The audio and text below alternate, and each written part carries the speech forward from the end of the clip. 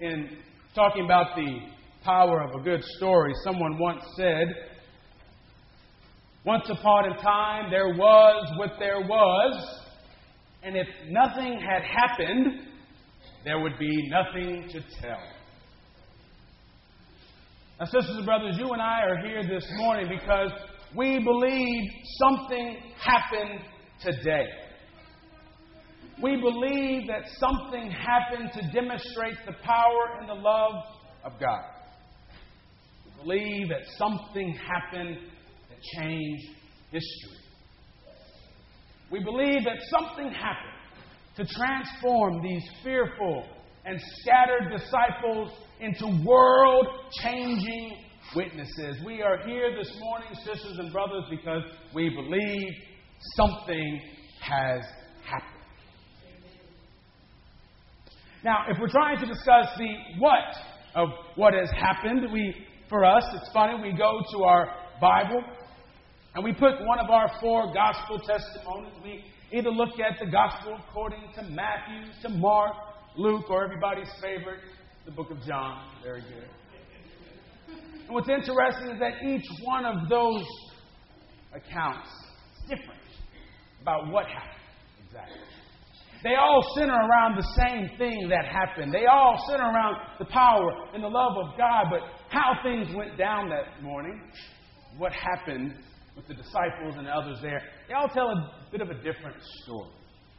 And well, you know how we are. Remember when we were in grade school, they wanted to try to prove a point. So we would tell Miss Irene part of the story, and then she would tell Delise part of the story, and Delise would tell John. John would go on. And by the time we got to Brian over here, his story would look so much different from Irene's story, right? We're just kind of like that, aren't we? In the 4 Gospels, we have these different accounts of what happened, and they aren't telling a different story, but what they are telling is what matters to them about what happened. And in thinking about that, when we think about the gospel according to Matthew this morning, what we had read, the passage from Matthew describing resurrection morning, there's something I like about his account. There's something I like about the way he paints the picture. He says that Mary had gone to see the tomb. Others have told us that they were going to take care of Jesus' body. Others told us that they were fearful about what might happen. Others told us that they were worried. Or who in the world is going to move this big rock in front of the tomb? But Matthew simply says they went to see the tomb. They didn't have to worry about who was going to move the big rock, because as they're there, the earth begins to shake, an earthquake happens, and an angel appears. And this ain't no itty-bitty, those little naked babies everybody puts on their walls in their houses. Guys, stop doing that, please. That ain't cute. This ain't one of them angels. This is an angel's angel. Appears out of nowhere, and he pushes this big rock out of the way, and then he sits on it. I love that. I went on a spiritual retreat one time, and I was introduced to probably the biggest man I've ever seen in my life. This guy was, I think, 6'4", maybe 6'5", about 335 pounds. I remember looking at this man thinking, I do not want to make him mad. And talking to some of the other people who were there, they said, oh, you don't have to worry about him. He's a big old teddy bear. And plus, you know how it goes. When you're that big, you don't have to be mean. And it seems to me as if this angel appears out of nowhere, shows up, and he just moves this rock and sits on it. To me, he doesn't have to say anything else. He could just sit there on that rock. I want you to understand how much irony is in that. You see, this rock was put there on purpose. This rock was put there to tell these disciples to stop. This rock was put there to tell the world it's over. Tell the world that we've won. Here this angel just moves it over and sits on it. You got to love that, y'all. You got to see it. This rock represented death. This rock represented everything against Jesus, everything against God. This rock represented defeat represented the end of Jesus' life and ministry, represented the end of the disciples' ministry as well. And here this angel says, I got this, don't worry. Come have a seat next to me. That's kind of the faith we live into, right?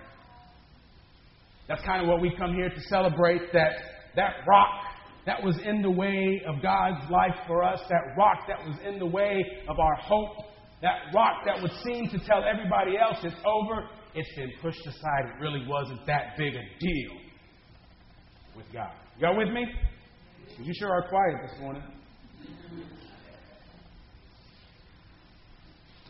To me, that angel didn't have to say anything. He could have just sat there. We could have finished the story, and I'd have been okay with that. But you know what? The angel did say something, didn't he? Do you remember what the first thing he said was? Do not be afraid.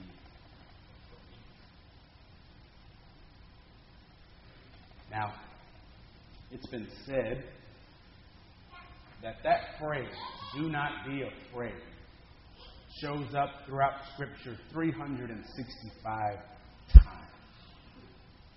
Now, don't quote me on me believing that 100% because it depends on what versions, things like that. But if it's 364, I'm okay with that.